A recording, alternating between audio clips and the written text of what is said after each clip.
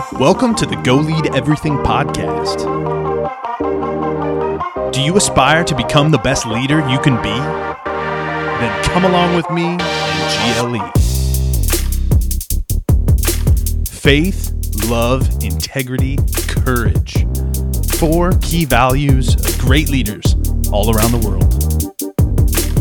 I'm Phil Swanson, and I'm on a mission to bring you leaders from all walks of life and arm you with the tools and mindset to lead effectively in whatever you are called to do. Are you ready? Because it's time to go lead everything. What's going on, everybody? This is Phil here again. Another great episode of GLE. Got an awesome guest today. This individual spent a little over half a decade in banking before becoming the managing partner at Affinity Wealth Management Group and Affinity Insurance Partners. He's passionate about leadership, so we definitely have geeked out over leadership a time or two, and I'm thrilled to have him on the show. He's my friend, Scott Sama. Scott, welcome to GLE, man. Hey, thanks for having me, Phil.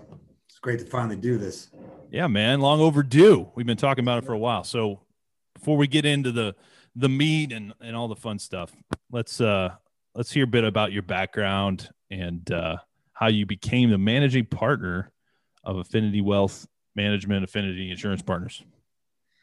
Yeah, so I got my financial career started at Quicken Loans a long time ago. I think I was there in 2002. I went to work for them and then did mortgages for, up until about 2009. And actually came out here to Pittsburgh on vacation to kind of clear my head. I knew I wanted to take my career into a different path. So my brother lived out here at the time, and I called him up and I was like, hey, I'm coming out for I think I was coming out here for 8-9 days. Clear my head, figure out what I wanted to do. Mortgages were great, but I was basically a one-trick pony. I was helping people out with one aspect of their life, and I wanted to help more. So I had a lot of friends and family out here as well. So a buddy of mine says, hey, listen, he knew I was coming out. He goes, bring a suit. I want you to talk to somebody. So he set me up with an interview. I didn't have a whole lot of high hopes for it, but whatever, I never pass up an opportunity. Right. So I came in, I interviewed at a pretty large regional bank, and they interviewed me and it wasn't all that promising at first, what they wanted me to do. So I went about my vacation, actually looked around the Pittsburgh area for jobs, didn't really apply for anything.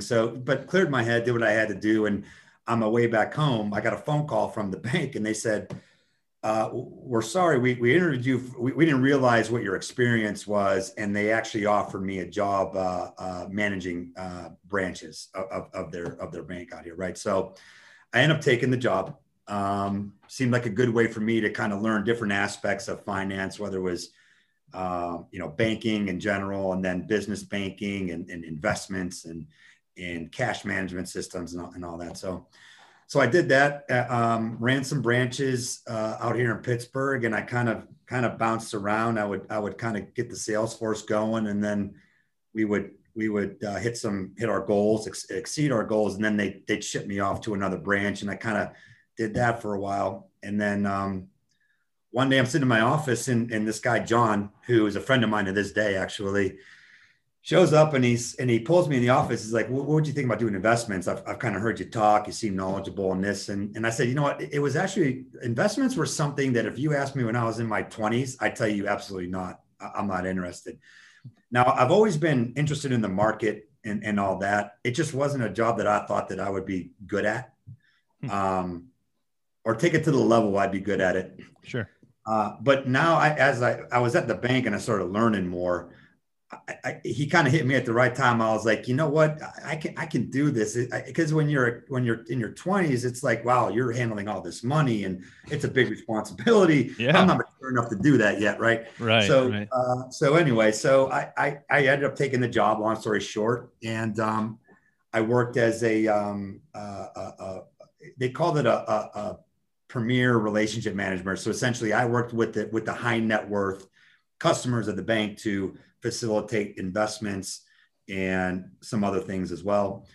And it got to the point where I just didn't need the bank anymore. I just wanted to create my own culture. I didn't agree with the way they did things. And it was just time. Look, the bank gave me a platform to be able to take the next step in my career. You know, the way they operated was not parallel to my belief system and the way I would do it. Sure. So I decided that I'll go do that. I don't need them anymore. Thank you for the 9-year career, but I'm going to go off here and I'm going to try to build something on my own where I can instill the values and the core values and the belief system that I believe in. And I left with partners who had the same vision. So it wasn't just me, I left with 2 other guys. We've since split with one of them. He went his separate way, and I stayed with Derek. And you know, we're coming up on 4 years independent. We've got about 17 employees now, directly and indirectly, and we're rapidly growing. And it was a phenomenal leap. It was a scary leap, you know, when you're responsible for bringing in, you know, the revenue. What was that like, man? I mean, what was your financial situation like at the time? Like, were you in a good spot when you left? And I was in a good spot. I was climbing. I was doing well. Now here's the thing. I never wanted to go upper management. Sure. And they knew that. Yeah. My thing was I like personal production. I like working with people. So they knew that. So they never came to me for the promotions. Now, what they would do is they'd have me mentor the new people that would come in and have me train them, teach them how to do, you know, the job properly. Right. But I was good. You know, I wasn't murdering it. You know, I wasn't making 7 figures or anything like that, but I was bringing in large clients, and I was, you know, Pittsburgh, the city of Pittsburgh for this bank was, you know, this bank was in 13 states. You know, there's Boston, sure, and, you know, just larger cities, and Pittsburgh was not really on the radar. And not to give myself too much clout for this, but I mean, I took over the whole downtown market, and and with help with other people, it wasn't just me, but we made a lot of noise, and we started bringing in a lot of assets and really starting to put Pittsburgh on the map as far as the bank was as a whole. Sure. On the investment side. And how'd you like banking? So here's what I'd say. It taught me a lot. So a bank is great because it forks in multiple different areas. You start at the bank here, but there's investments, there's lending, there's business banking, there's obviously compliance, there's operations. So in a bank, to get a start, you're not going to make a lot of money, but what you will do is get exposed to a lot of different avenues that you could take your career. Sure. And you don't need a degree to go to a bank, you know, as long as you're competent somehow, and they'll give you a job. Wow. But it's up to you to make the most of it, and then realize what you're strong suit. And some people want to be branch managers and just run branches. That's great. Some people kind of venture off into one of those forks, and they kind of find their niche. But I enjoyed it because I learned a lot, and which allowed me to point what I was going to be when I grew up into that direction. Right. Cool. So I liked it. I met a lot of people. There's still people I talk to this day. It was great. The only issue that I have was it's corporate. And you're asked to do things that you normally don't really want to do, or you know, they basically has like a one size fits all model. This is the way that we want everybody to do it. Well, that didn't fit my personality. I can't read a book and then go apply what I read. I'm more of I need to witness. I need to watch you do it. I need to learn from other people. That's how I learn faster. And they wanted to run everything off of fear of numbers. They wanted me to pull people in every day and go, you're either below your goals or you're not doing enough because here's your numbers. You should be ashamed of yourself and now go out and do better. That's not the way I did things. And actually the way I did things was leading by example. And I've shown you the picture my favorite picture of there's a boss and a leader. What's a boss and what's a leader? A boss is a guy, it's the gladiators in the cart. The gladiators are pulling the cart with the boss behind it.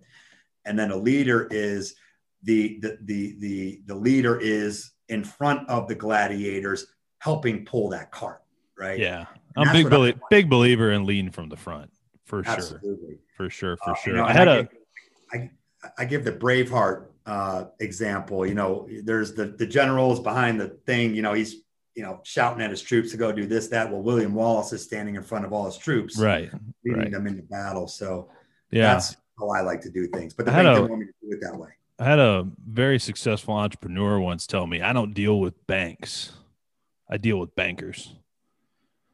And what he meant was, I don't just like go to banks. I find individual people, bankers, and that I want to work with them. Have you ever heard something like that? And what would you say about that advice? A banker can mean so many different things. I mean, it's not like we had a lot of pull. Yeah. When you go to a banker. Yeah. I mean, here's the thing. A long time ago, when you had a good relationship with a banker, you could get special favors. They'd approve you for loans themselves. Mm-hmm. They would, maybe give you a little bit more of an interest rate on your CD or money market. Nowadays, there's no wiggle room for that stuff. So having a relationship with and I'm sorry for all the bankers that are listening out there, but they know what I'm talking about. I may be able to move the needle a little bit, but there's no decision-making going on. It's a black and white thing, no matter which banker you talk to. Now, what you could do is have special favors done. Like if you need an account set up, mm-hmm. sometimes you're supposed to be there physically. Well, if I know you, I'll just take care of it for you. I'll send you the signature page. You could sign and get it back to me. Right. Is it a no in the bank? Yeah, they don't like when you do that, but you have a few $1 million with this bank. I don't want to risk that relationship. So I won't break the rules, but I'll bend them a little bit more for you. Right. Yeah.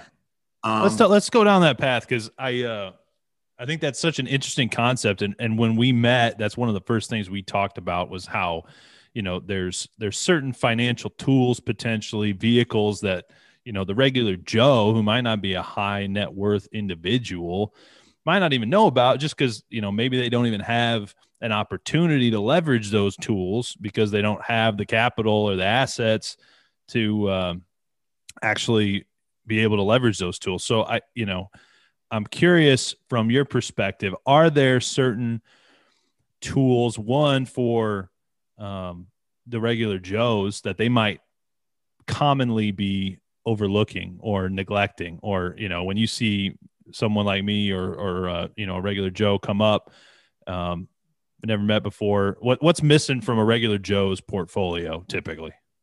So that's a great question. I'll tackle one part. There are few products out there where there are net worth requirements.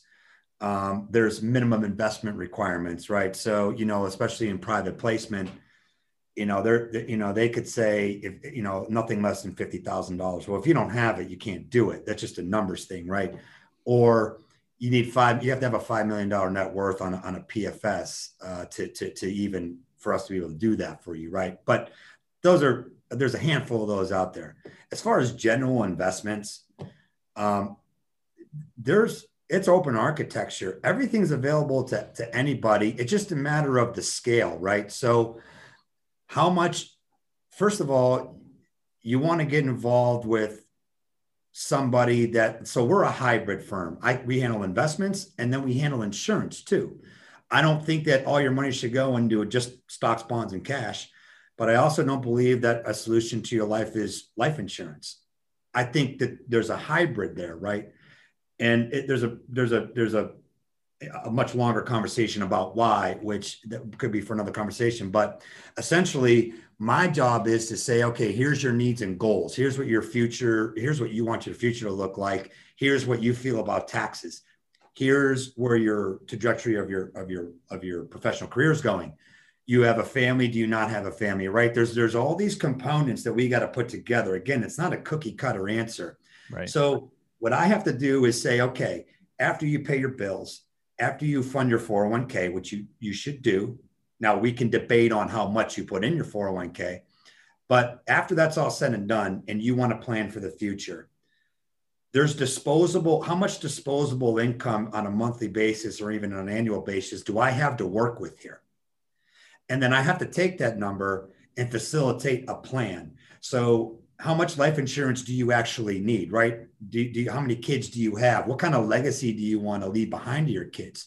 Sure. And then what are your future plans for life after retirement? Do you want to buy a vacation home? And there's a lot of things that come into play with that. Like, do you have a pension waiting for you? Like a teacher, for instance, those teacher pensions are fantastic, right? So do they really got to tuck as much money away as guys like you and I? Not really, because when they go to retire, their monthly pension's going to be, some of them make more money when they retire than they do while they're working. Oh, wow. Right. So, but anyways, to answer your question, there are a lot of things available to folks out there. It's just a matter of, does your advisor know about them? One, and two, are they able to facilitate it? Because if you're a guy that's working with an insurance guy and he doesn't have a securities license, then he's going to shove life insurance down your throat all day long, because that's the only thing he can give you. Right. This is a concept that I think many people miss. Yes. Right. It's like going to a butcher as for your financial advisor. It's like, hey, I'm going to a butcher. What's he going to serve me? Well, he's going to serve me meat. He's a butcher. Right. Or you can go to a supermarket, or, you can go to a farmer's market or whatever, and you can pick from the whole menu of all sorts of things to cook dinner, right? You're not just going to get meat. And I think people, like, at least I was ignorant to this early on in my life, in my teens and 20s. Like, I didn't realize that there was all these other things out there. Right. Right. Well, and here's another thing too, Phil, is not only have the products on the insurance side and security side grown and matured and developed and just advanced over time, it's up to your advisor to constantly talk to you every year and say, okay, here's what you have going on right now, which was great 2 years ago. But guess what? This new thing came up because these companies, insurance companies, mutual fund companies, whatever, they're battling for your business. So I'm gonna do this. Well, if you do this, then the other companies eventually will pretty much get there. So how do you separate yourself? How they separate themselves from each other? They're constantly evolving their products. So I can't tell you how many people they'd say, well, I set this up 10 years ago. You know what's happened in the last 10 years, right? Look at cars, TVs, cell phone, things advance over time. Investment instruments are no different than a TV or a car or a cell phone or whatever. They evolve over time. And if your advisor is talking to you at least once a year, if not 12, like we like to talk to people at least 4 or 5 times a year, just to make sure that they're okay. Do reviews. Hey, listen, this is a new thing. We set this up 4 years ago, but it just advanced. We can move it into it. I think we should upgrade into this product. Sure. Oh, okay. So now you're evolving with the time instead of being in some stale product that's years and years old. And a lot of times you'll find that things that you used to have to pay for within these, especially in insurance, now come essentially free, or you don't have to pay for it up front unless you need it with your policy. For instance, long-term care and disability. Mm-hmm. You used to have to pay for that rider right when you bought it. Now, almost every insurance company gives it to you free. You only pay for it if you have to use it eventually, right? If you never have to use it, you have to pay for it, right? So, yes, there's a lot of things available. And when it comes to general investments and planning, almost everything's available to everybody. It's just a matter of how much money are you willing to put into it. Sure. To achieve the goals that we're trying to achieve. So if you're out there listening, like I was when I was in my 20s, early 20s, I don't care how old you are, maybe you don't even have a financial advisor, right? You need to get one. If you want to reach out to Scott, affinitywealthmg.com is his website. You can find him on LinkedIn. They are doing some pretty cool things. They've got some cool tools and tricks, and I've learned a couple from Scott myself. So, you know, if you don't have one, it's worth a conversation to just make sure you are leveraging all of the tools, because it's you know, it's not one size fits all. Nothing's a one size fits all solution. Like if someone's trying to just sell you that this or that or one thing like life insurance or like stocks or like mutual funds is the be all end all. This is what you need to be doing, or just put money, you know, just max out your 401k. That's it. That's not it. You're missing out on huge opportunities. Am I right? Absolutely. And I'll tell you, consultations don't cost you anything. I'm not an attorney. I don't do billable hours.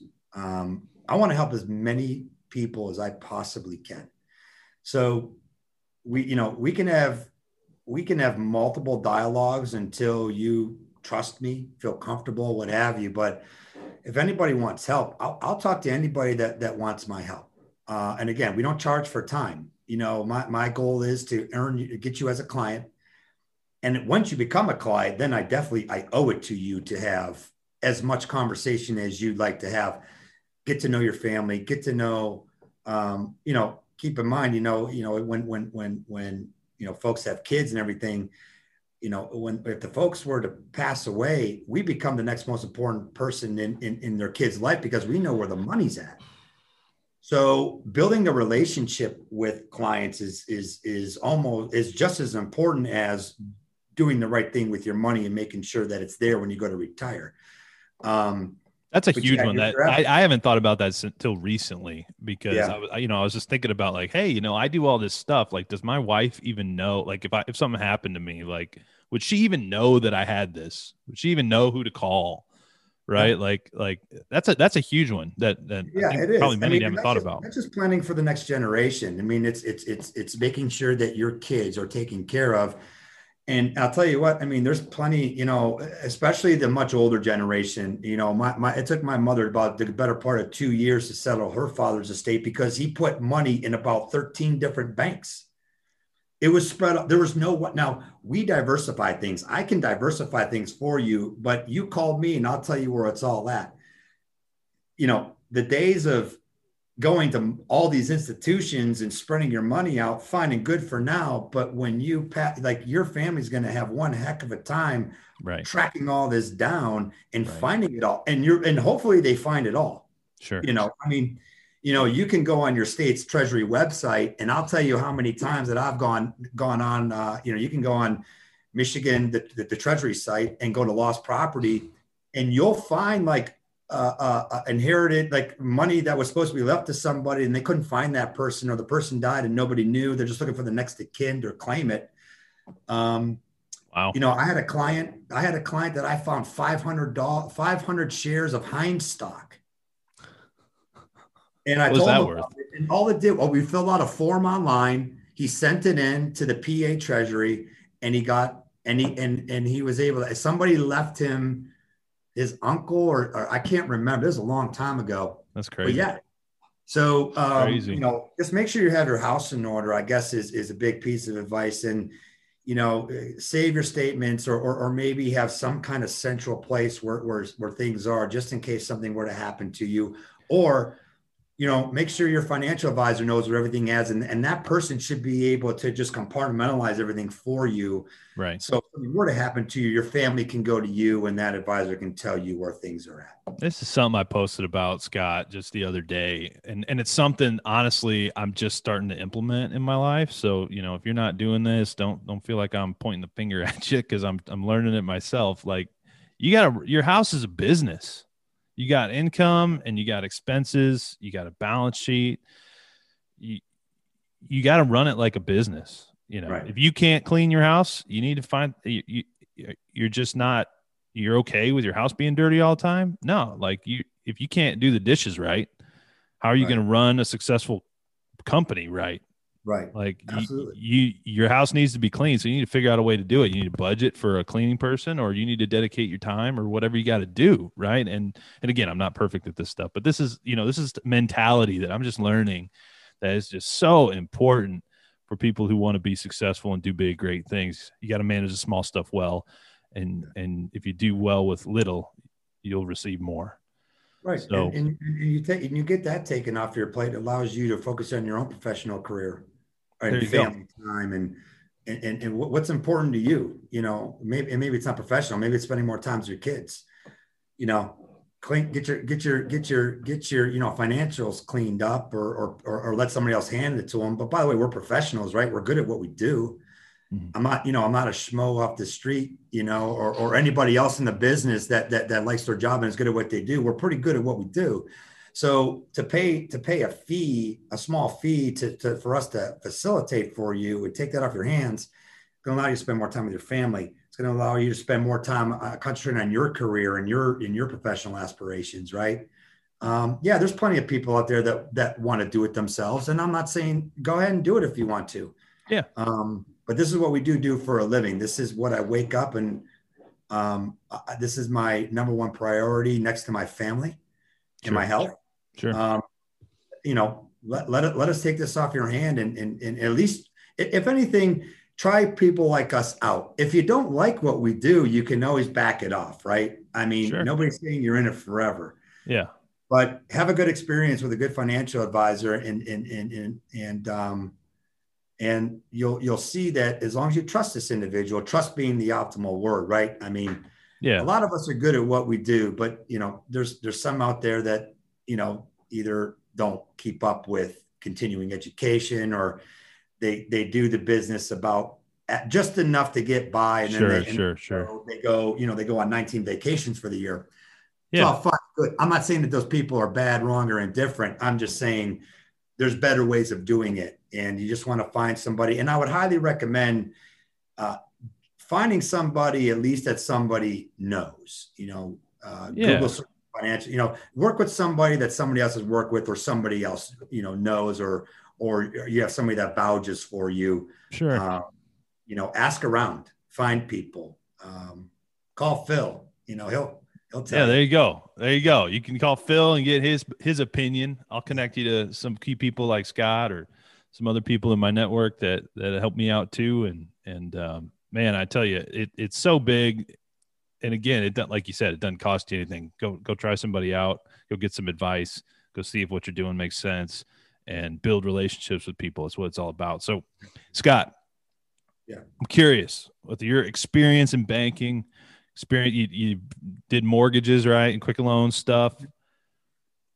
What would you tell, if you could go back in time 20 years, knowing what you know now about investing, financial management, all this stuff, what would you do differently? What would be like the couple things you would tell yourself, like, Scott, you need to be doing this? Wow. That's a really, really good question. So that's a double-edged sword for me. Well, here's what I would say. If I had to do my life all over again, and maybe you're asking a question a little bit differently, telling myself something, I guess I would tell myself, maybe investments are in your future, doing it, just, try getting into it earlier. I know you hate it because remember, like I told you 20 years ago, I would have told you, hell no, absolutely not. I would never be a financial advisor. It's not my thing. Yeah. But what would you do differently instead of maybe just tell yourself? Well, see, now that's where the other side of the sword comes in is, who's to say that the career path I put myself through wouldn't have led me here, right? So I made mistakes. I tested different things. I did mortgages. I actually slightly dabbled in medical sales before I did mortgages, and that didn't last very long. Mm-hmm. So I dipped my toe into different things. I tried real estate development while I was out here. I still do it, but I don't own a lot of properties, but it's a labor intensive thing. So my thing is that here's what I would tell myself. Don't be afraid to try anything, right? Don't pass up on a meeting. What's an hour meeting take? And that's kind of one of the things that I preach to a lot of people is, what's an hour conversation going to hurt? Worst case scenario is you walk away and nothing happens. Best case scenario is something comes of it and you may professionally, mentally, personally benefit from that. Now, case in point, I came out here on vacation and drove home with a job offer, right? That wasn't the plan. My buddy told me to bring a suit. I could have easily told him, no, that's what I'm coming out to do. But I was like, fine, whatever. And I walked away with a job in which gave me a platform to now own my own financial firm in an industry in which 20 years ago, I would have told you absolutely not, right? So it's kind of funny how this has all come around. So I would tell people, I would tell myself, don't be afraid to make a leap. Don't turn down a meeting. Keep your eyes and ears open at all times. And just make sure you take care of yourself and take full advantage of any opportunity. If somebody wants to have a conversation with you, have the conversation. Worst case scenario, you walk away, you never talk to that person again. Sure. You never know what's going to happen, right? That's such good advice, Scott. That's like billion-dollar advice that I think people, they've heard some of the successfuls like the Warren Buffetts of the world, or, some of these people say, you got to be able to say no to things. And they're talking to, you got to put that in perspective, and you got to set that premise up right. And what they're talking about is making sure they protect their time so they can accomplish the things they want to accomplish.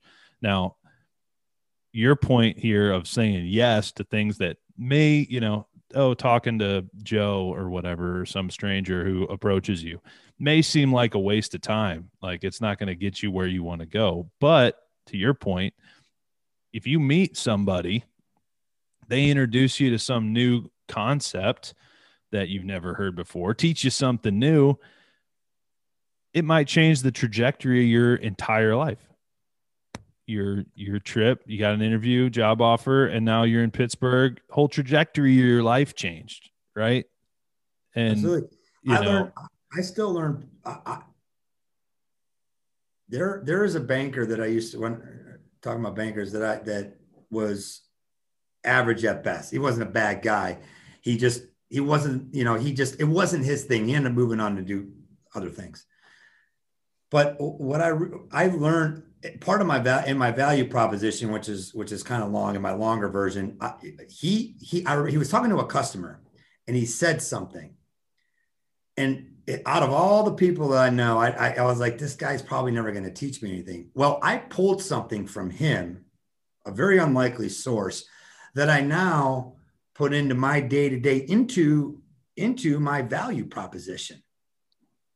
Right. So my thing is again,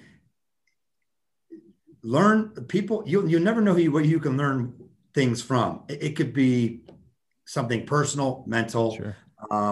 A way of living your own personal life. Right. Because I'm a firm believer that your personal life and your professional life, granted that they're separate, but they do interweave. So a good soul and a good mindset allows you to attack your professional career at its fullest potential. Right.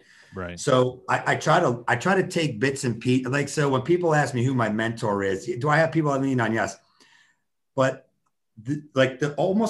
everybody I've ever encountered, I listen, and there could be value there. I've created myself as pieces of other people that I said, wow, I really like the way that sounds, or I like the way that person carried themselves, or I like the tone of their voice in that particular presentation. Like, it doesn't matter what it is. Sure. I pull things from different people, and I've created myself from that. Right. I don't believe that there's any one person that's going to guide you in life. Right.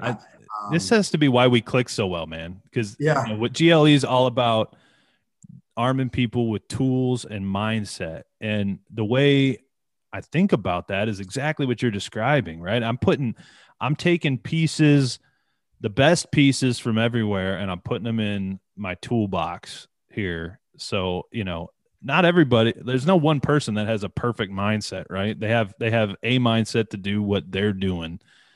And that might be really cool, right? But, you can take pieces of one mindset, pieces from another. I just love that. And it's like, it resonates so much with me, man. So it's probably why we click so well. Oh yeah, man. Like I said, always keep your ear to the ground. You learn a lot from people that you just don't know, I'm constantly listening. I just like talking to people. Yeah. You never know what you're going to gain, learn, absorb from them. It's a great mindset, man. Great mindset. So you mentioned another really cool point I want to make sure the audience leaves with is, you mentioned if I could go back and do things over, well, who's to say I would, because I wouldn't have ended up where I am now with the mindset I have now and met the people I've met on this path. Right. And it's a big point about contentment, because I think especially in the social media world, everybody's comparing. We're always comparing, like, oh, look at that dude flying on some private jet, and everyone's comparing their life, right? And it's so important to know you are right where you need to be to get where you need to go. Right. So don't ever get discouraged or down or get on that comparison train to other people. You're on your path. And be content with it. You can want more. That's cool. Your path might be that you need to want more and pursue and achieve more. But, always be content with where you're at, but never stop being hungry for more. Absolutely. So that's very well said. And I firmly believe that, what are your dreams and aspirations? I've worked with when I was at the bank. I can't tell you how many people would complain about how much money they made, but they never wanted to do anything more they never wanted to work any harder. Right. And they would literally tell me, I'm not doing that because that's not in my job description. Well, you know what? When we look for promotions, we're looking for people that do things outside of their job descriptions and proactively take that on. That's what I'm looking for to give a promotion. So when that time comes around, we just won't ask you, right? So, but then the same people that complain and bitch when they get a paycheck and it's not enough. Right. So, and maybe monetary value isn't enough. Maybe it's a mental thing. Maybe it's health.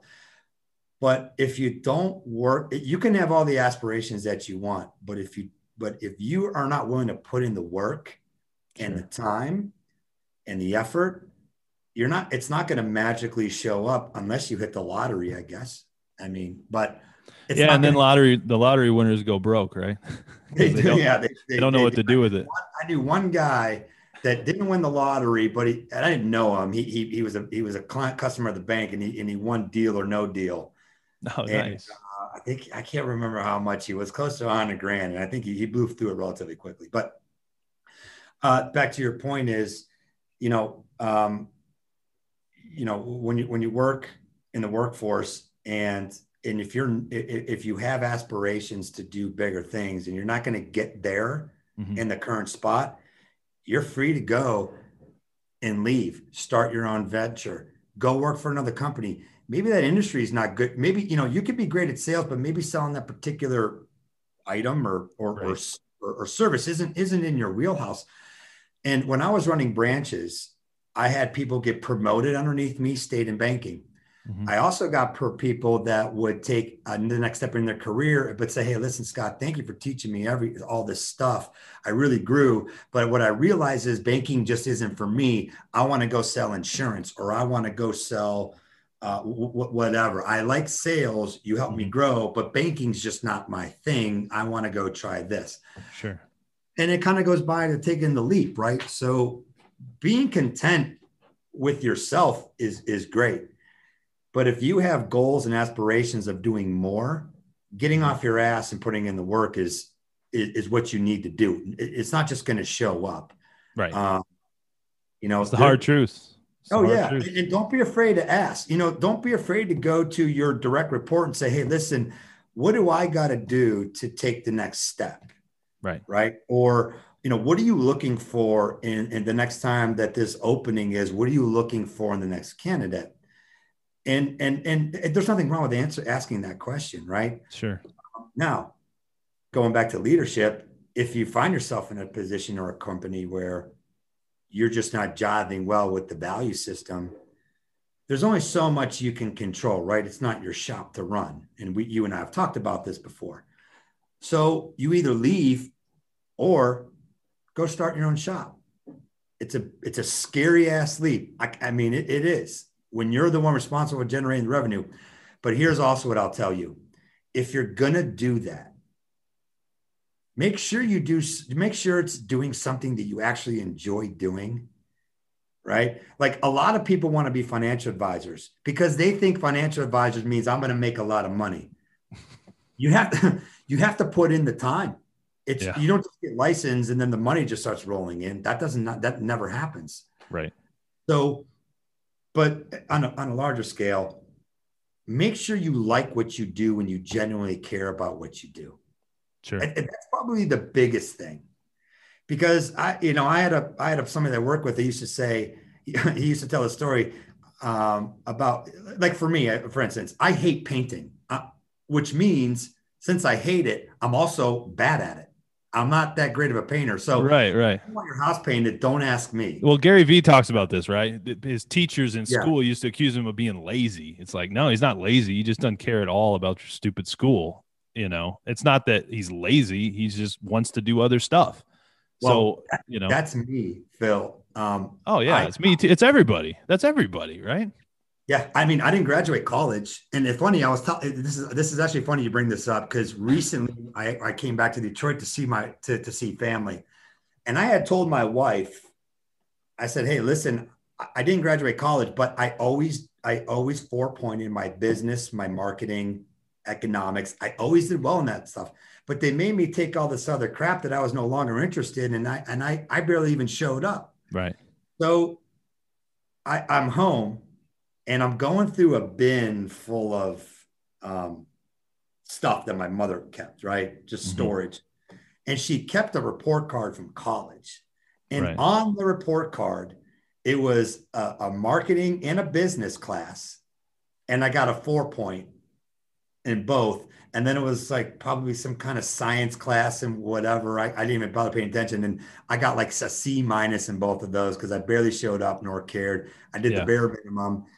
I think I was carrying like a 2.45 GPA, but I said, listen, I wasn't okay. This is what I'm interested in. And I took it seriously and I did well. The rest of this stuff, I don't want to get into college degrees because I know college is important, right? But, find what you enjoy doing. You genuinely, like for me, it was helping people. Mm-hmm. So I just had to find something that I could do to help people. And that could have been a multitude of things. I just fell into investments, which I kind of followed the market anyway. I was always interested in that. I enjoyed business. I enjoyed finance. It made sense for me, right? I think there's another gem of mindset in there too, Scott. And we hit on it, in our conversation briefly before this episode, is you need to leverage your strengths where you are today. And it may not seem, maybe you're in a situation where you're unhappy or whatever. You can impact the world and people, and it doesn't take some big thing. It's one conversation, right? You can make a difference. You can figure out a way to fulfill the purpose that God has put you here for, right where you are today, because you're here for a reason, right? And that doesn't mean don't aspire to other things. It just means you're here where you are today for a reason. So, you can do that. So don't think that you've got to make a change before you can make an impact, because you don't. You can make an impact right where you are. Right. And it goes back to you asking, what if I had to go back and do it differently? Would I? Yeah. I don't know. How do I know that I would end up in this spot or better, maybe worse? I have no idea. Like, how did you fall into doing what you do now? So I fell into GLE because partially I was working on my personal development plan. And one of the things I wanted to do was learn about leaderships, and I wanted to learn about business and be better business minded going into my early 30s. And so I reached out to a guy that he's a business mentor of mine and a leader mentor of mine, Tony Watley. He founded 365 Driven, who was just a friend of mine, right? And I wanted to support him. He was starting his private society. So I joined it and just started hanging out with a bunch of people that own businesses, because I didn't own a business. I didn't know anything about business. I worked for a big business, and I wanted to be better and add more value wherever ever I can, at my work, at anything I might want to start in the future, whatever. I didn't have a business idea. Right. And I got in that group, and, a podcast and is something I had thought about for a long time. And I met other podcasters that were doing it, and I learned how easy it was to do it. And I was like, shoot, I literally learned it on Saturday. I learned about an app, a free app called Anchor. It's a Spotify sponsored app. Is that an official plug?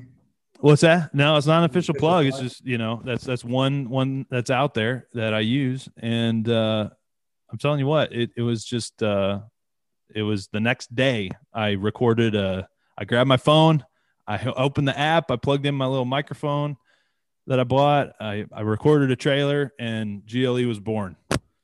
And many people who have started podcasts will tell me that's a terrible way to start a podcast, Phil. and hey, I'm learning. We're learning. We're growing. We're doing these things. That's what it's about. I mean, you're going to screw up. You're never going to be ready. You're never going to have all the answers. At some point, you got to go. And I think many people, it's the people that think that it has to be perfect, or, all these people have it figured out. Once you realize nobody's got it figured out.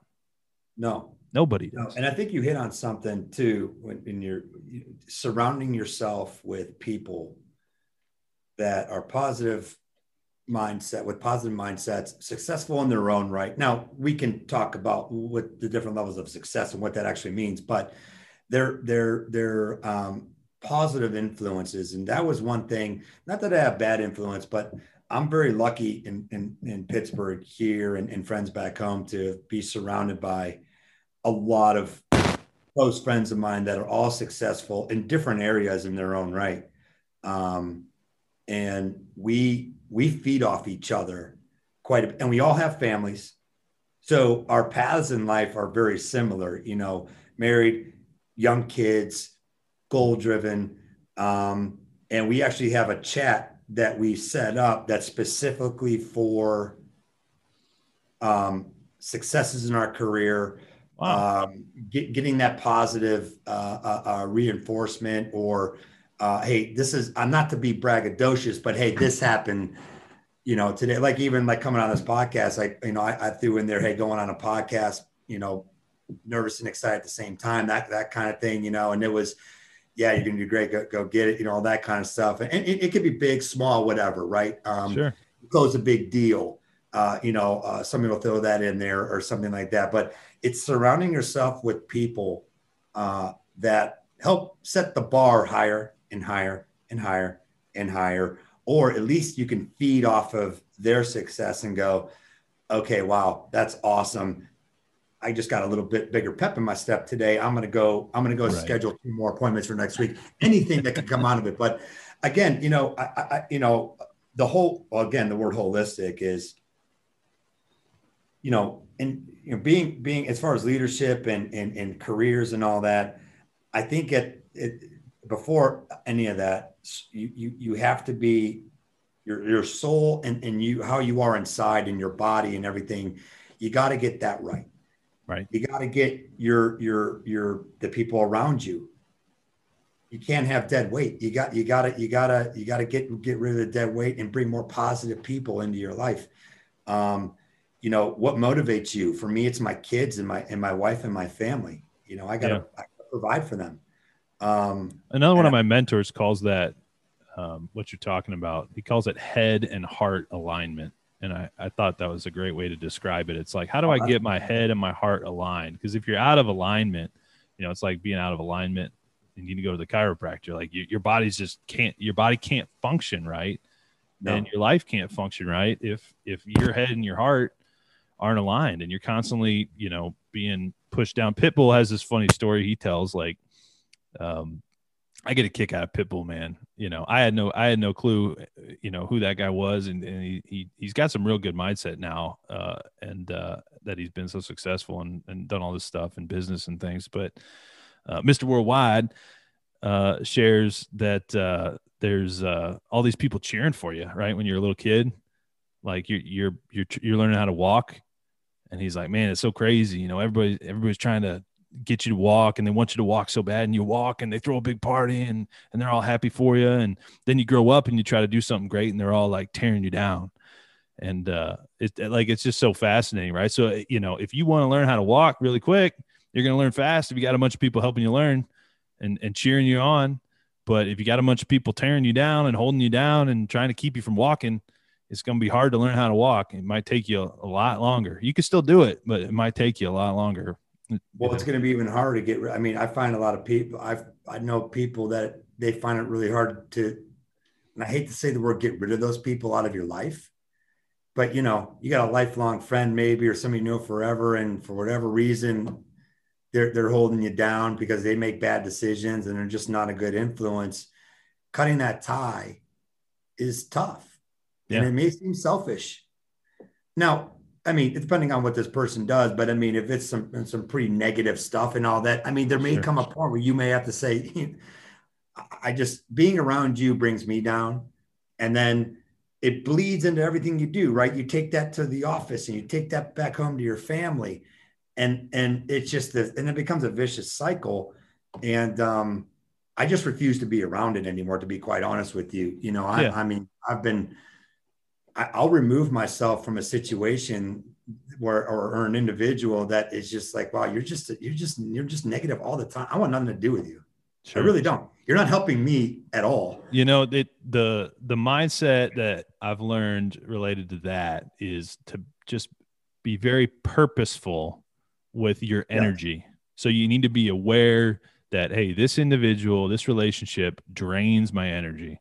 And you can know that because if you're around somebody like you, Scott, for me, I'm sitting here talking to you, guess what? My energy is actually like I'm actually getting in a better mood and I'm feeling better than before we even started talking. Right. So if you're around people that when you leave that conversation, you're in a worse mood and you're tired and you're drained, if you're trying to accomplish something great, you want to be around people that give you energy and make you feel good. So you just got to be purposeful of, okay, I know this person's going to drain my energy, so I'm going to limit my time with them. And I'm going to be very strategic about when I choose to spend time with them. So I'm not, taking myself off the rails and affecting myself getting where I need to go. Right.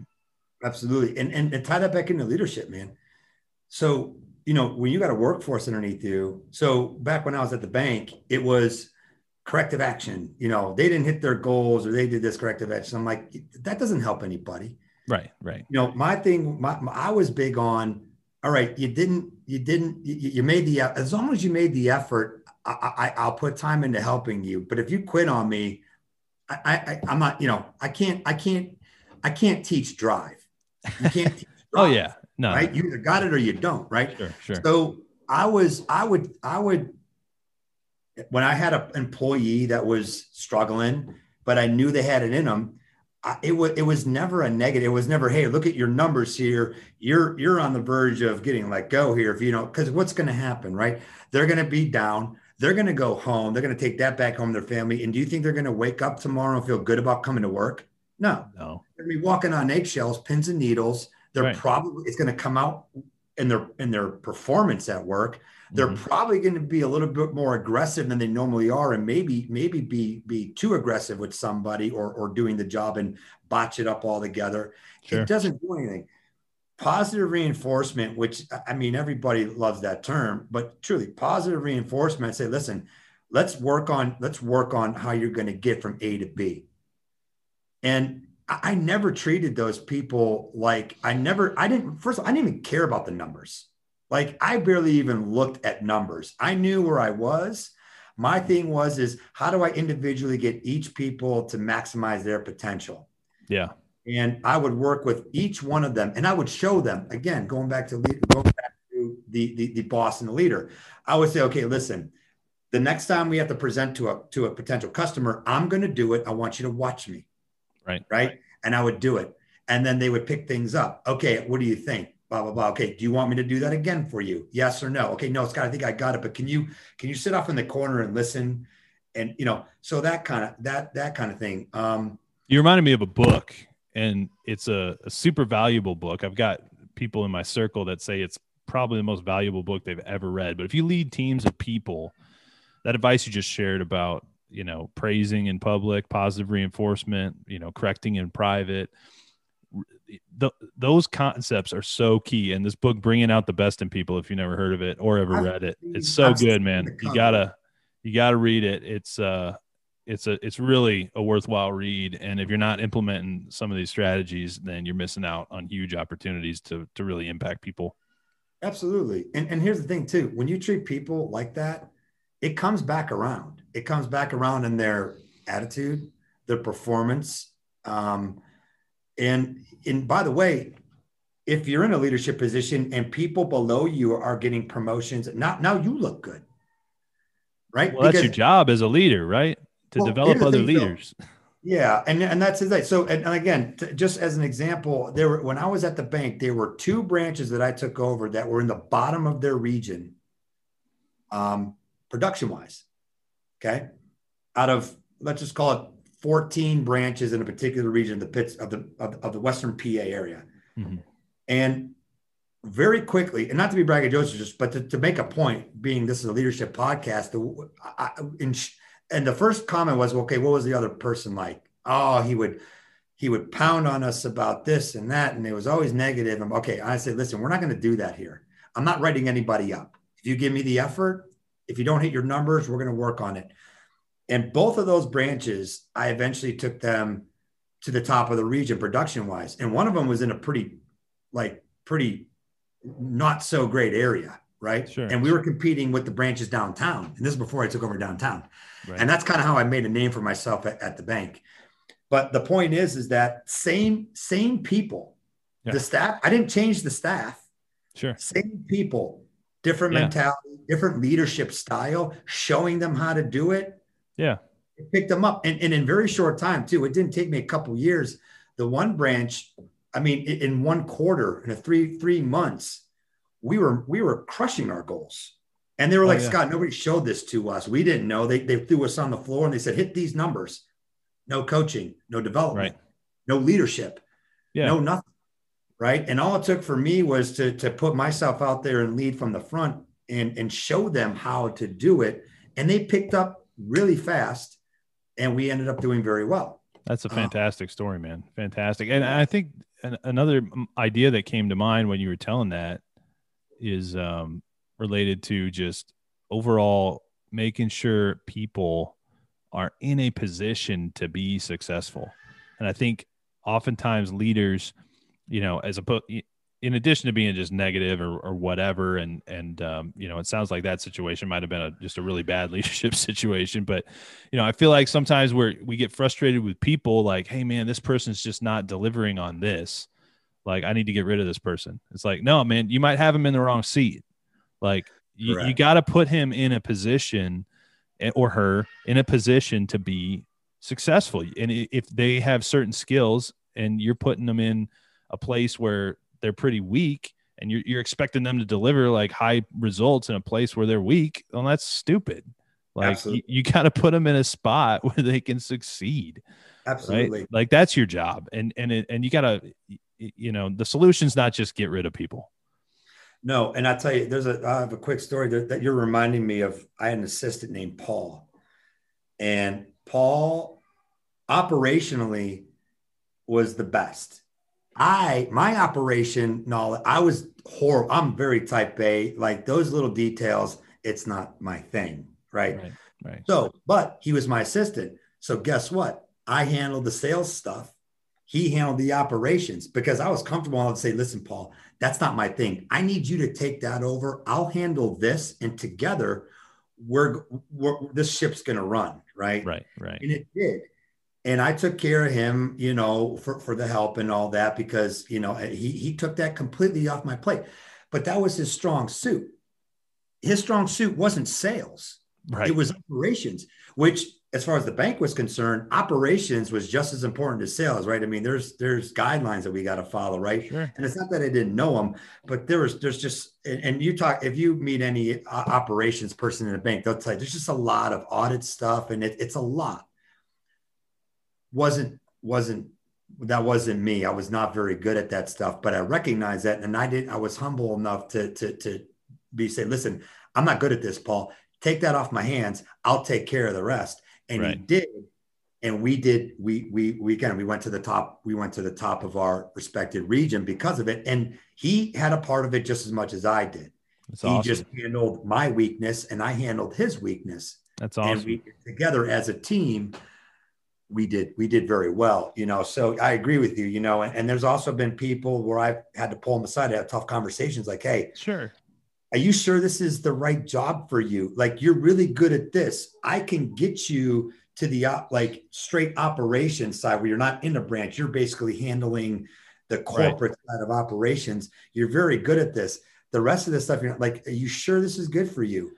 Yeah. That's what good leaders do, man. They set the vision and they don't just sit there like, what do you want to do? What is this? No, they help people expand their vision for what they're capable of and what's possible and where they can add value. And I love that you did that. It's an awesome story, Scott. I love that we're going a little overtime, but it's worthwhile because I love chatting to you. We could go all night, but before we leave, want to ask you one final question. What would you leave? And this question, before I get into it, is I ask it to just about everybody. This podcast might be around for, who knows how long, right? I would love to be able to go back in time and see my great-great-grandpa talking with people on a podcast. Like, that would be super cool. And that was part of the why behind creating GLE. So if you could leave the future generations of who knows how many people that might see this podcast someday some bits of advice, what would you leave them? Oh, wow. I could go over a lot of things, but watching your podcast as much as I have, I've heard the answer to some of these. So in an effort to not be redundant, be true to yourself and all that stuff, that's great, but if I were to add to the collection of advice that you have for this podcast, if you're in a leadership position, make sure you treat your workforce the way you'd want to be treated. Don't lead with fear. Lead by example. Be the guy that's out ahead of your workforce, showing them how to do it. You're put in a leadership position for a reason, right? Somebody saw something in you to put you in charge of these folks. Prove it. Prove that you can do the job. Prove to your sales force that you belong there, and they'll respect the hell out of you if you do, when you show them that you can lead them to do bigger and better things. And the ancillary benefits from it are like the respect that you'll get. They'll come to work wanting to work harder for you. It's just, people are human. Everybody's human. Positive reinforcement and teaching, as opposed to leading with fear, the benefits far outweigh the negatives when it comes to leading with positive reinforcement and treating your workforce, who, by the way, are that directly affect your bottom line, right? So, if you're just one that just wants to fire somebody all the time, you're going to find yourself job hopping for quite some time. And I've seen it. I've seen it in the bank. So treat people with respect, show them the way, lead from the front. Always be an earpiece for them too. Let them come to you and talk about whatever they want to get off their chest. You want to gain as much respect as possible, and respect doesn't have to come in the form of just having the management title, the CEO title.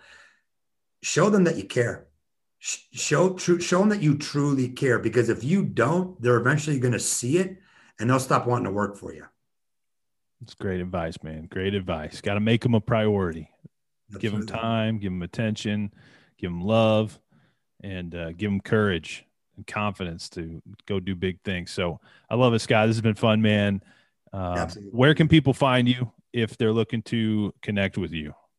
So the firm's website is www.affinitywealthmg.com. That's MG as in managementgroup.com. You can find me on LinkedIn.